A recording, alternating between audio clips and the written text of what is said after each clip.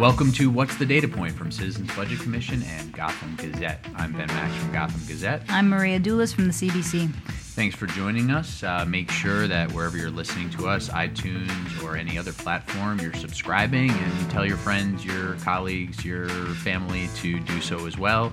And you can always find our archived episodes at the Gotham Gazette or CBC website. So plenty of places to find the podcast and share it. And you can also give us feedback. We're at Gotham Gazette and at CBCNY on Twitter. I'm at TweetBenMax. Maria's at Maria Doulis. So plenty of places you can find us. And we're off to a fun, good start this year for the podcast.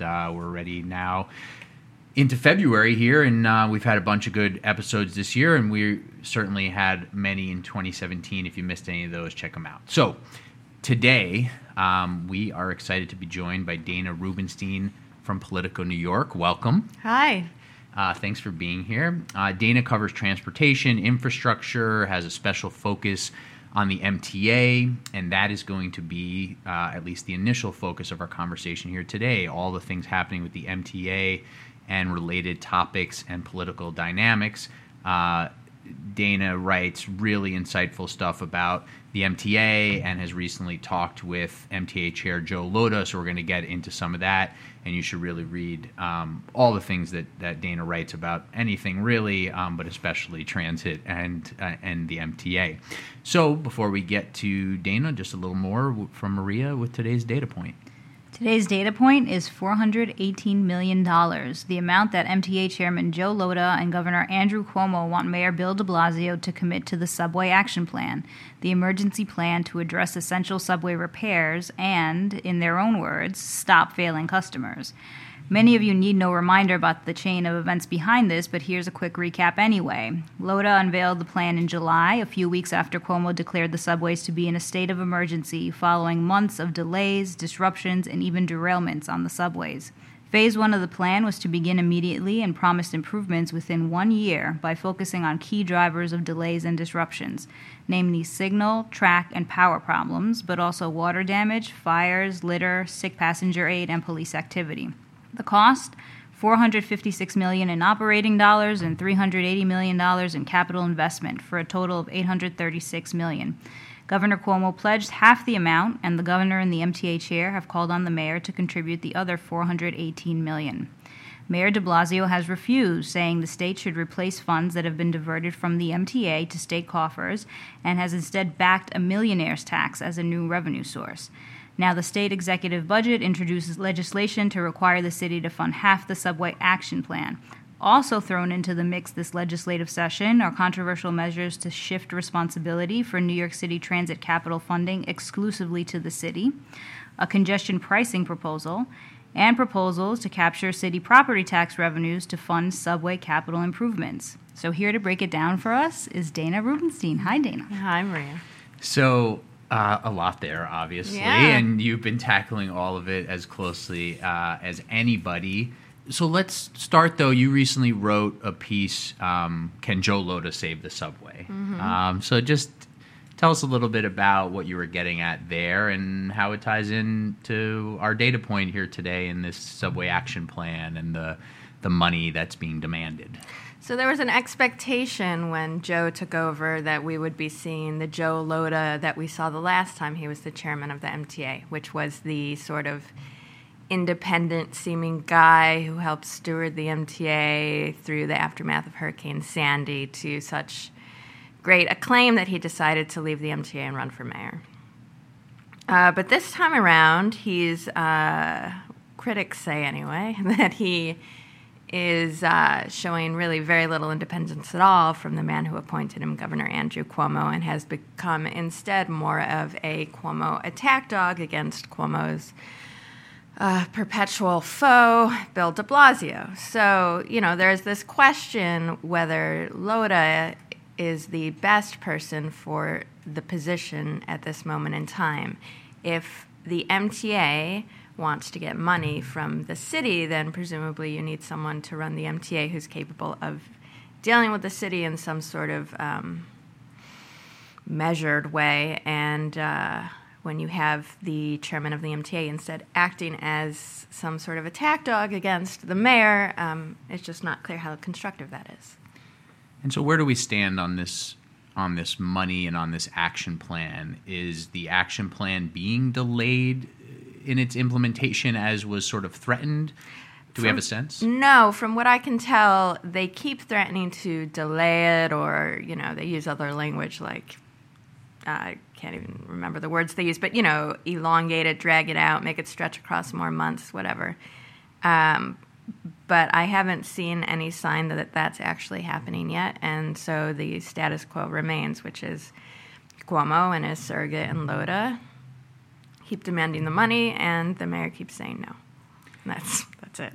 And now we're left with a situation, as Maria said, where in state budget negotiations, they're going to decide whether to require the city to put that forward. Well, not only so what's interesting about it is not only would it require the city to put that money forward for this subway action plan, but it would require that whenever the governor declares a declaration of emergency pertaining to the MTA and to put funding toward that emergency, the city would have to match whatever the state puts forward. So it would apply to all declarations of emergency going forward. So it's really pretty sweeping. Wow. Yeah, so they're really trying to put the press on the city here to say, well, you kind of won't willingly come to the table, even though it was just a few years ago that Mayor de Blasio increased the city's capital contributions to the MTA.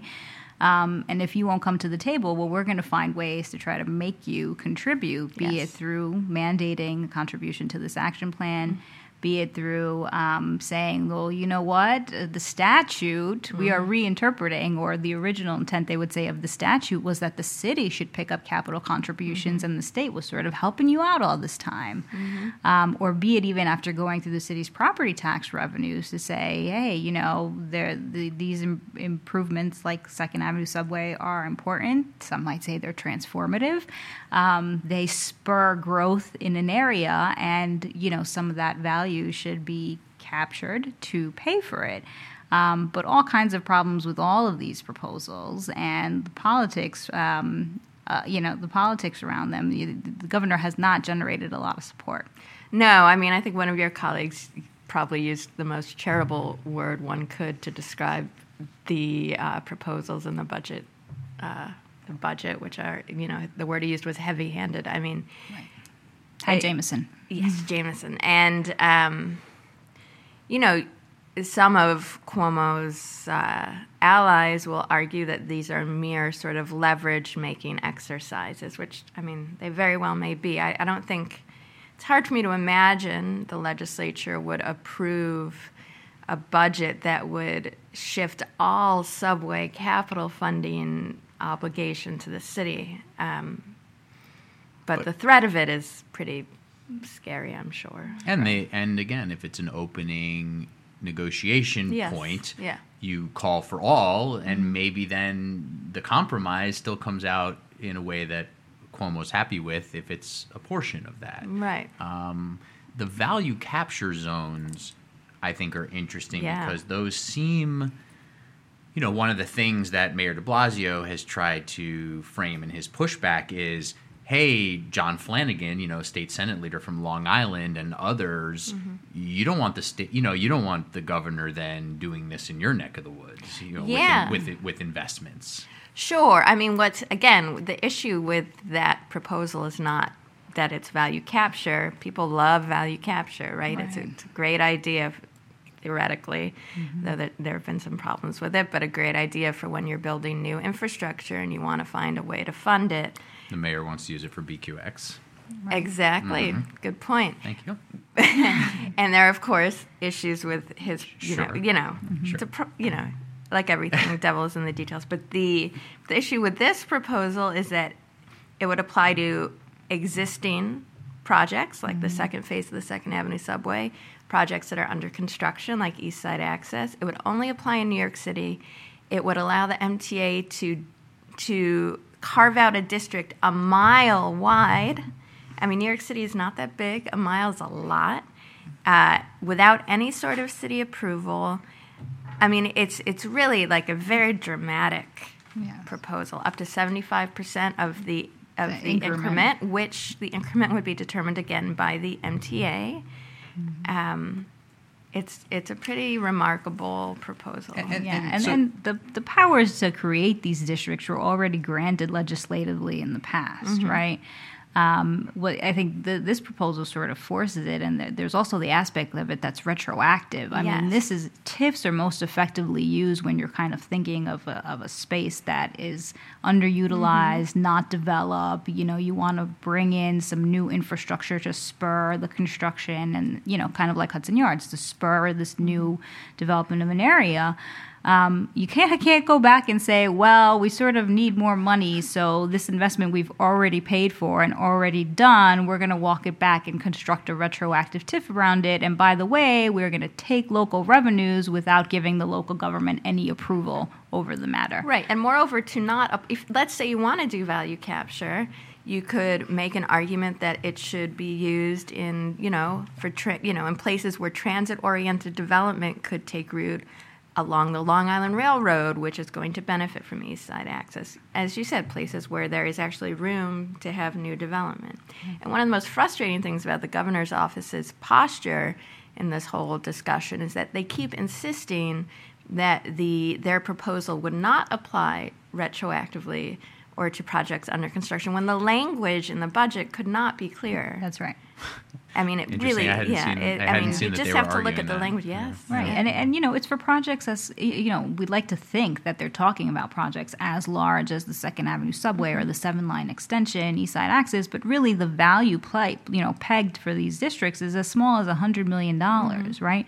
So you can talk about station rehabs of that amount that are unlikely to really spur any development in an area, and yet the MTA would be allowed to capture revenues under that proposal. So really, really problematic. Value capture in and of itself is a tool, not good, not bad. Some better uses, some poorer uses. We've got a checklist for anyone who wants to sort of explore that on our website. But the construction of it in this way is heavy-handed and is not appropriate. I mean, a lot of what seems to be going on, and Maria alluded to this a little bit, is the state budget's in fairly rough shape. Not catastrophic shape, but, the governor's trying to close a multi-billion-dollar deficit. And the MTA long-term finances look really rough, right? So these are tricks being pulled out of a bag in some ways. And the governor and his people haven't been shy about saying, New York City's doing really well. Look at your reserves. They use the word surplus, to the mayor. And, the state used to help the city out when the city was in rougher shape, and now it's a little bit reversed. So, we're all in this together. Right, but to some extent, the state has reserves, correct? Yes. And they're not huge relative to the size of the budget. There's some small piece there. But B, New York City funds the state. Right? So it's just, it becomes just a political argument that obfuscates the reality of how, financially, this is not my strong suit, that's Maria's, but, New York City's taxes fund the state's budget. And that's right. And they fund the MTA, right? Well, that's what I was it's gonna say, 70% of MTA taxes in some cities are derived from people living in the 5 boroughs, right? And from New York City. Mayor de Blasio uses lots of leaps of logic, and I'm, happy to be among those quick to point those out. But when he goes to Albany and he says what you just said, New York City residents and commuters are already funding this MTA money, no matter how it gets funneled and moved around, is a good argument and a convincing point. And the way the CBC has thought about this, we actually say the level of tax, in terms of thinking holistically about how you fund something like the MTA, is already there. Where you want to go is, again, on the fares and especially on the user fees, the cross-subsidy, which brings you to congestion pricing. And that's one of the reasons we've supported, because we feel there needs to be more cross-subsidy of motorists, into the transit system. And so that proposal is on the table now from the governor. What do you think? Sort of. Yeah. We still need to see a real bill. Yeah, right? We haven't seen a bill. Although that's one where the bill could be, there could be no bill until last minute. End. Yeah. Actually, the 30-day amendments are coming out today too. I doubt something will be submitted as part of that, but you're right. But how in concept, there's stuff out. Right. So how do you see the politics shaping around? Is there a better chance of this passing this time around?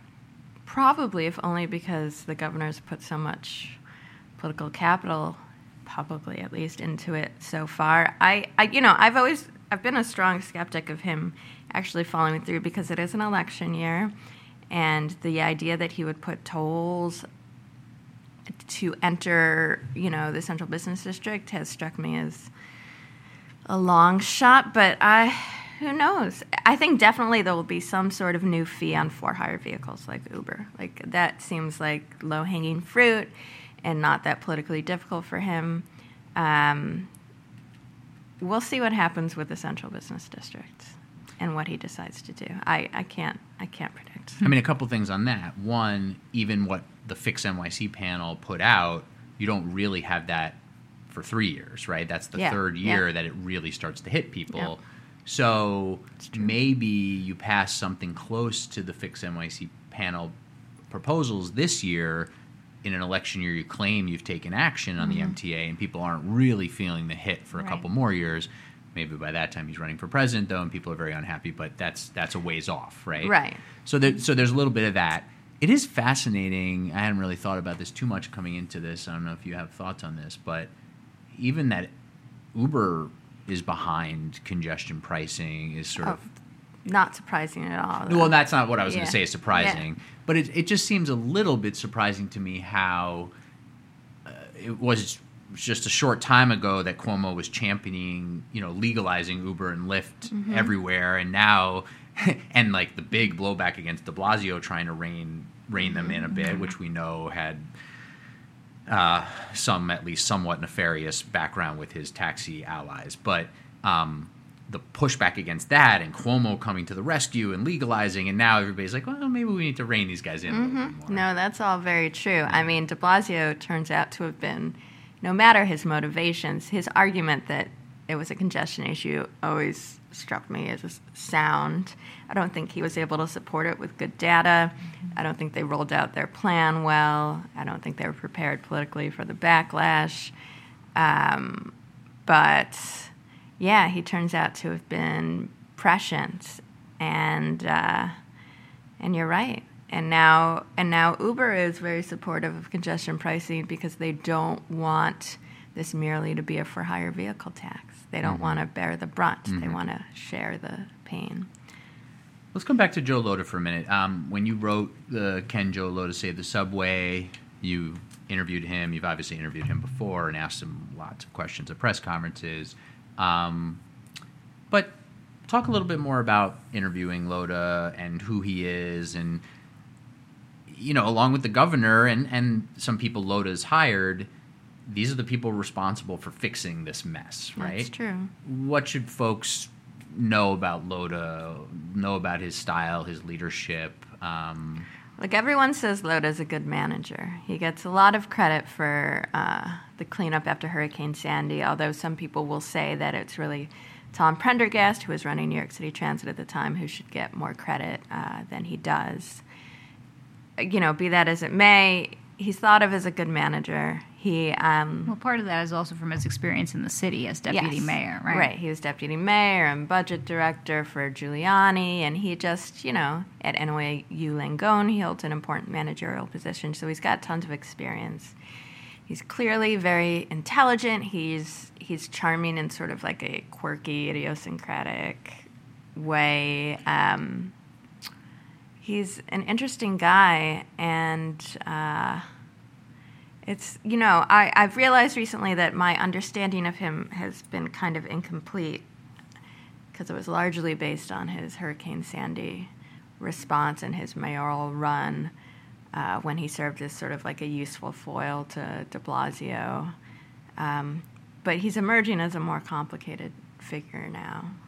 And he talked, I think, a little bit to you about what he learned from that mayoral run that didn't go well, that he's not a political candidate type of guy, but he's a manager. Right. I mean, that's supposed to be his thing. But what's interesting is now he's playing such a political role. I mean, the chairman of the MTA is supposed to be it's supposed to be a political role. You're supposed to be sort of like this somewhat statesman-like character who can, interact with the various stakeholders in the MTA. And And it's supposed to be somewhat managerial too, although because his chairmanship is technically, part-time, he created an office of the chairman that's supposed to take on most of the managerial stuff. But it's not, his political acumen it's never been a strong suit, right? So now he's in this very political role when supposedly his strong suit is his managerial acumen. And it's partly political because you have an MTA board that is appointees of the governor and the mayor and some of the counties that form the metro area. Yeah, and I think some of the mayor's appointees are starting to get a little bit more bold now, right? Yes. We see them pushing back on the capital plan, really saying, we're not going to vote to improve this enhanced station initiative. The money should be better prioritized for more critical infrastructure. Yeah. So he's got to manage this changing dynamic a little bit because my take is kind of like the popular, there's been a shift in that the sense that the mayor would always get blamed for the subway, which was like the traditional thinking about it. That's kind of shifted. Now this is pretty much squarely in the governor's court, and people recognize it as the governor's responsibility. What's extraordinary is that his for example, Alfonso Davids, his counsel, spoke yesterday at a Crane's breakfast, and I listened to the recording of it afterwards. And he is still making that assertion that the governor does not control the MTA. I mean, it's really an extraordinary thing. But to your point about the board getting more restive, it's become not even just the mayor's appointees, right? Like you had that extraordinary episode where a majority of the board authorized the retention of Cravath, a major law firm, to explore the possibility of a suit against the MTA for its application of the governor's emergency order, allowing the MTA to push procurements through without board approval. I mean, there's just like a sort of general simmering level of dissatisfaction at the board beyond just the mayor's appointees. It's, it's an unusual thing. And sort of in the context, I mean, like you said, there've been all these managerial changes at the top at the MTA. Yeah. So you have Pat Foy is there now. Ronnie Hakim is still there. There's a new president for New York City Transit, right? So we've got all these people who have tons of transit experience, both here and in other systems there. How do you see that shaping up? What do you think? Oh, man. I don't really understand how that whole thing can work, right? I mean, my interpretations are, well, first of all, like the rumor is that Janno Lieber, who's part of the Office of the Chairman, and Pat Foy, who's part of the Office of the Chairman, don't get along. So that's 2 of 4 people, right? Ronnie Hakim,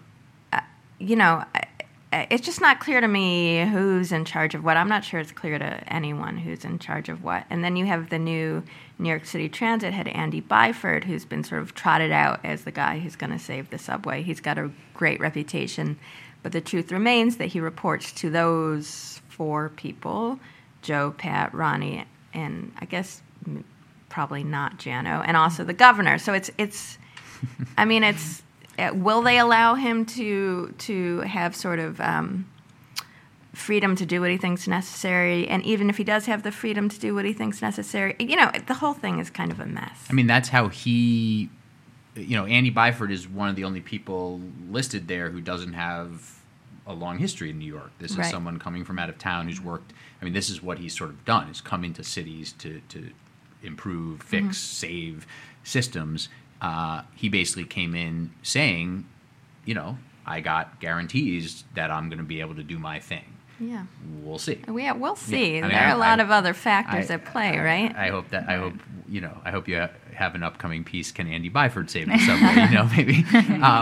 But just to underscore Maria's point quickly, and obviously this is something that Mayor de Blasio has beat the drum on, but there's a new Quinnipiac poll out this morning that we're talking that New York State voters disapprove 49% to 29% of the way Governor Cuomo is handling the MTA, and in New York City within New York City voters, it's 62 disapprove to 32 approve. So there are some stark numbers out there in terms of that, and it's all fairly obvious, and nobody, I don't think, would look at that and really bat an eye. But there has been a bit of a shift in how the blame is assigned, it seems. Yeah, I think so, and I think that's one of the reasons that the mayor feels like he can continue to deny that $400 million and change to the MTA. And yeah, it'll be interesting to see how these Albany negotiations play out. And, you know, we should also talk a little bit more when we talk about this leadership stuff. You had a scoop about Loda's, how he's dividing his time, but not even his time. I mean, that is somewhat obscene already, what he was already doing, being a full-time leader of a major health center system and being chair of the MTA. But then there's even more to it, and it's not even just his time, but it's also conflicts, right? Right, or the appearance of potential conflicts. So he, in December, joined the board of Madison Square Garden Company, which, as the name suggests, controls Madison Square Garden. And there are several ways that could prove to be a conflict with his chairmanship of the MTA. I mean, most obviously, Madison Square Garden sits on top of Penn Station, which is, you know, the main terminal, the only terminal in Manhattan for Long Island Railroad. There are 2 subway stations there. The MTA is putting up a lot of money to fix those 2 subway stations. There's a lot of interaction between the MTA and the Moynihan Project. I mean, there are arguments from advocates going back decades that the only way to fix Penn Station is to relocate Madison Square Garden. But then you have some other interesting conflicts that have arisen surrounding that, like the issue of Belmont, which where the Islanders are moving, and where one of the sort of expectations was that the MTA would fix up the train station there. One of the developers of the new arena there is Madison Square Garden. So it's just, you know, generally I think the rule is you're supposed to avoid even the appearance of a possibility of conflicts for the sake of, you know, the public trusting in your good judgment. So, it's a lot. He's got a lot on his plate, and I'm not sure how he juggles it all, including the conflicts. And he says basically doesn't sleep. He says he doesn't sleep, and he says that he recuses him, that he recuses himself, and but that might mean an awful lot of recusal. But then he's got his office of the chair to step in. I mean, it's very complicated. Well, I think, you know, he could have avoided a lot of this had he merely disclosed his directorship of the Madison Square Garden Company when it happened in December. Yeah. But he didn't. So wrapping up, I want to touch on 2 other kind of points with you. One is kind of the infrastructure plan that President Trump just released and what it means for our area. And the other is, you know, Mayor de Blasio. You touched on a little bit about how he was prescient when it came to kind of Uber and the for-hire vehicles and their rolling congestion. He released a new traffic plan last year. And he's also one of his signature initiatives in the first term was Vision Zero. So what do you see as the successes and the weaknesses and the failures of the mayor's approach to traffic and transportation issues? The mayor's not really ever been a transportation-focused guy, right? It doesn't seem to come easily to him. He's done Vision Zero, which has been successful based on just the numbers at reducing traffic deaths. He likes to cast it as this whole new endeavor, but it really is just an extension and expansion and rebranding of the policies begun under Jeanette Sadiq-Khan, Mayor Bloomberg's former transportation commissioner. But, you know, that seems like a pretty clear success. Other than that, his transportation agenda has been kind of and that's street safety. It's not even, you know, it's not getting people around. Right. I mean, it's obviously important to do street safety, but it's very different than some of his other ferry. Sure. So the ferry system, which he claims is a novel new invention, but which builds on the sort of Christine Quinn Bloomberg ferry system, is, you know, people like it, but it doesn't move a lot of people. He's got his BQX proposal, which seems to have ground to a halt, and which also wouldn't move a lot of people and would cost $2.5 billion. And, you know, so he's not really, transportation is not really his thing. I mean, people are calling him to do things related to buses, which is not a sexy thing, but people are saying we can get buses moving faster. Yeah, There's a crisis with the buses too. He's expanded select bus service, which was again begun under the former administration. It's people like it. It could be a lot better if they actually set aside dedicated lanes for the buses, but that's a politically tricky thing to do. There was some idea that they would do it on Woodhaven Boulevard and Cross Bay in Queens, which would have helped me personally. Instead, they have those sort of red painted lanes. They're nice. It improves the commute, but it could be a lot better. And then you get people, when you have bike lanes and bus lanes, you get a lot of angry drivers. Which is kind of crazy, because I will say the traffic on Woodhaven now moves in a much more organized fashion. I mean, it actually moves better.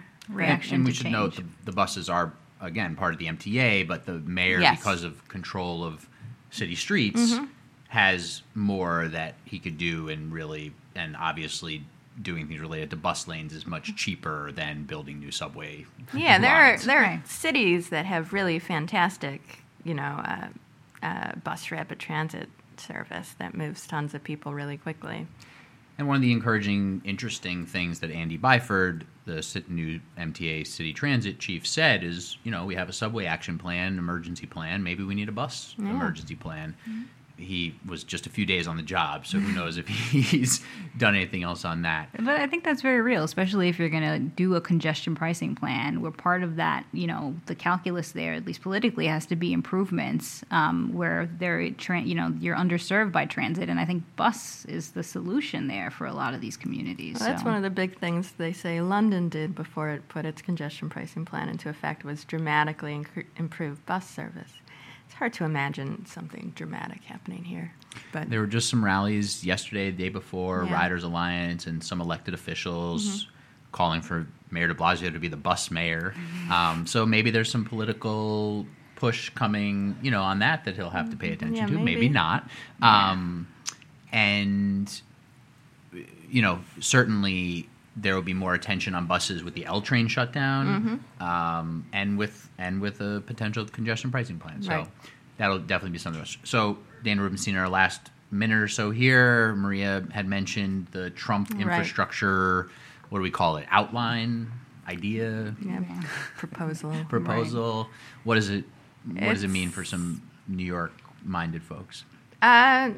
It doesn't bode well, but, it requires congressional approval, so the thinking is that it doesn't matter all that much anyway. That, New Yorkers should hope it doesn't matter that much, because it doesn't, it's very oriented towards rural America and towards so-called transformative projects.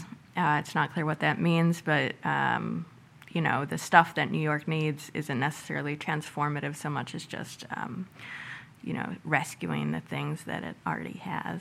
And there was some comment I saw, I can't remember where, from either the White House or the Trump administration, a spokesperson basically saying, well, this tunnel project would mostly just serve, internal city commuters. They're constantly saying that. And I think that gets at this point about transformative. This is not a big new project for a region or... Right, which, of course, is...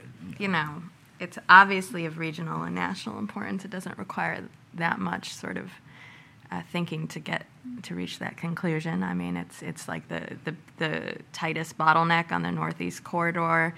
It serves, the most important economic region in the country. If the existing tunnel collapses before the new one gets built, it'll be devastating for the economy.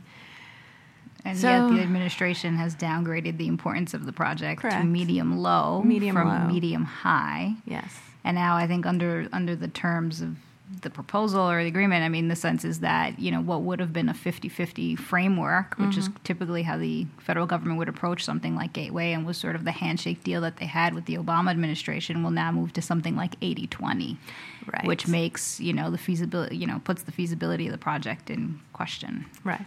Exactly. Okay, so we'll end on that hopeful note. But I think that's where we're at with a lot of the transit and infrastructure discussion is a lot of wait and see what elected leaders and appointed leaders are going to do about some of these crises and some of these projects and congestion pricing and other policies that will make a major difference in the years to come here in the New York area. Dana Rubenstein from Politico New York. You should check out Dana's writing, her interview with Joe Lhota, her other pieces on the MTA and more at Politico New York. thank you for joining us. Thanks for having me. Thank you, Dana. Thanks for listening. Bye.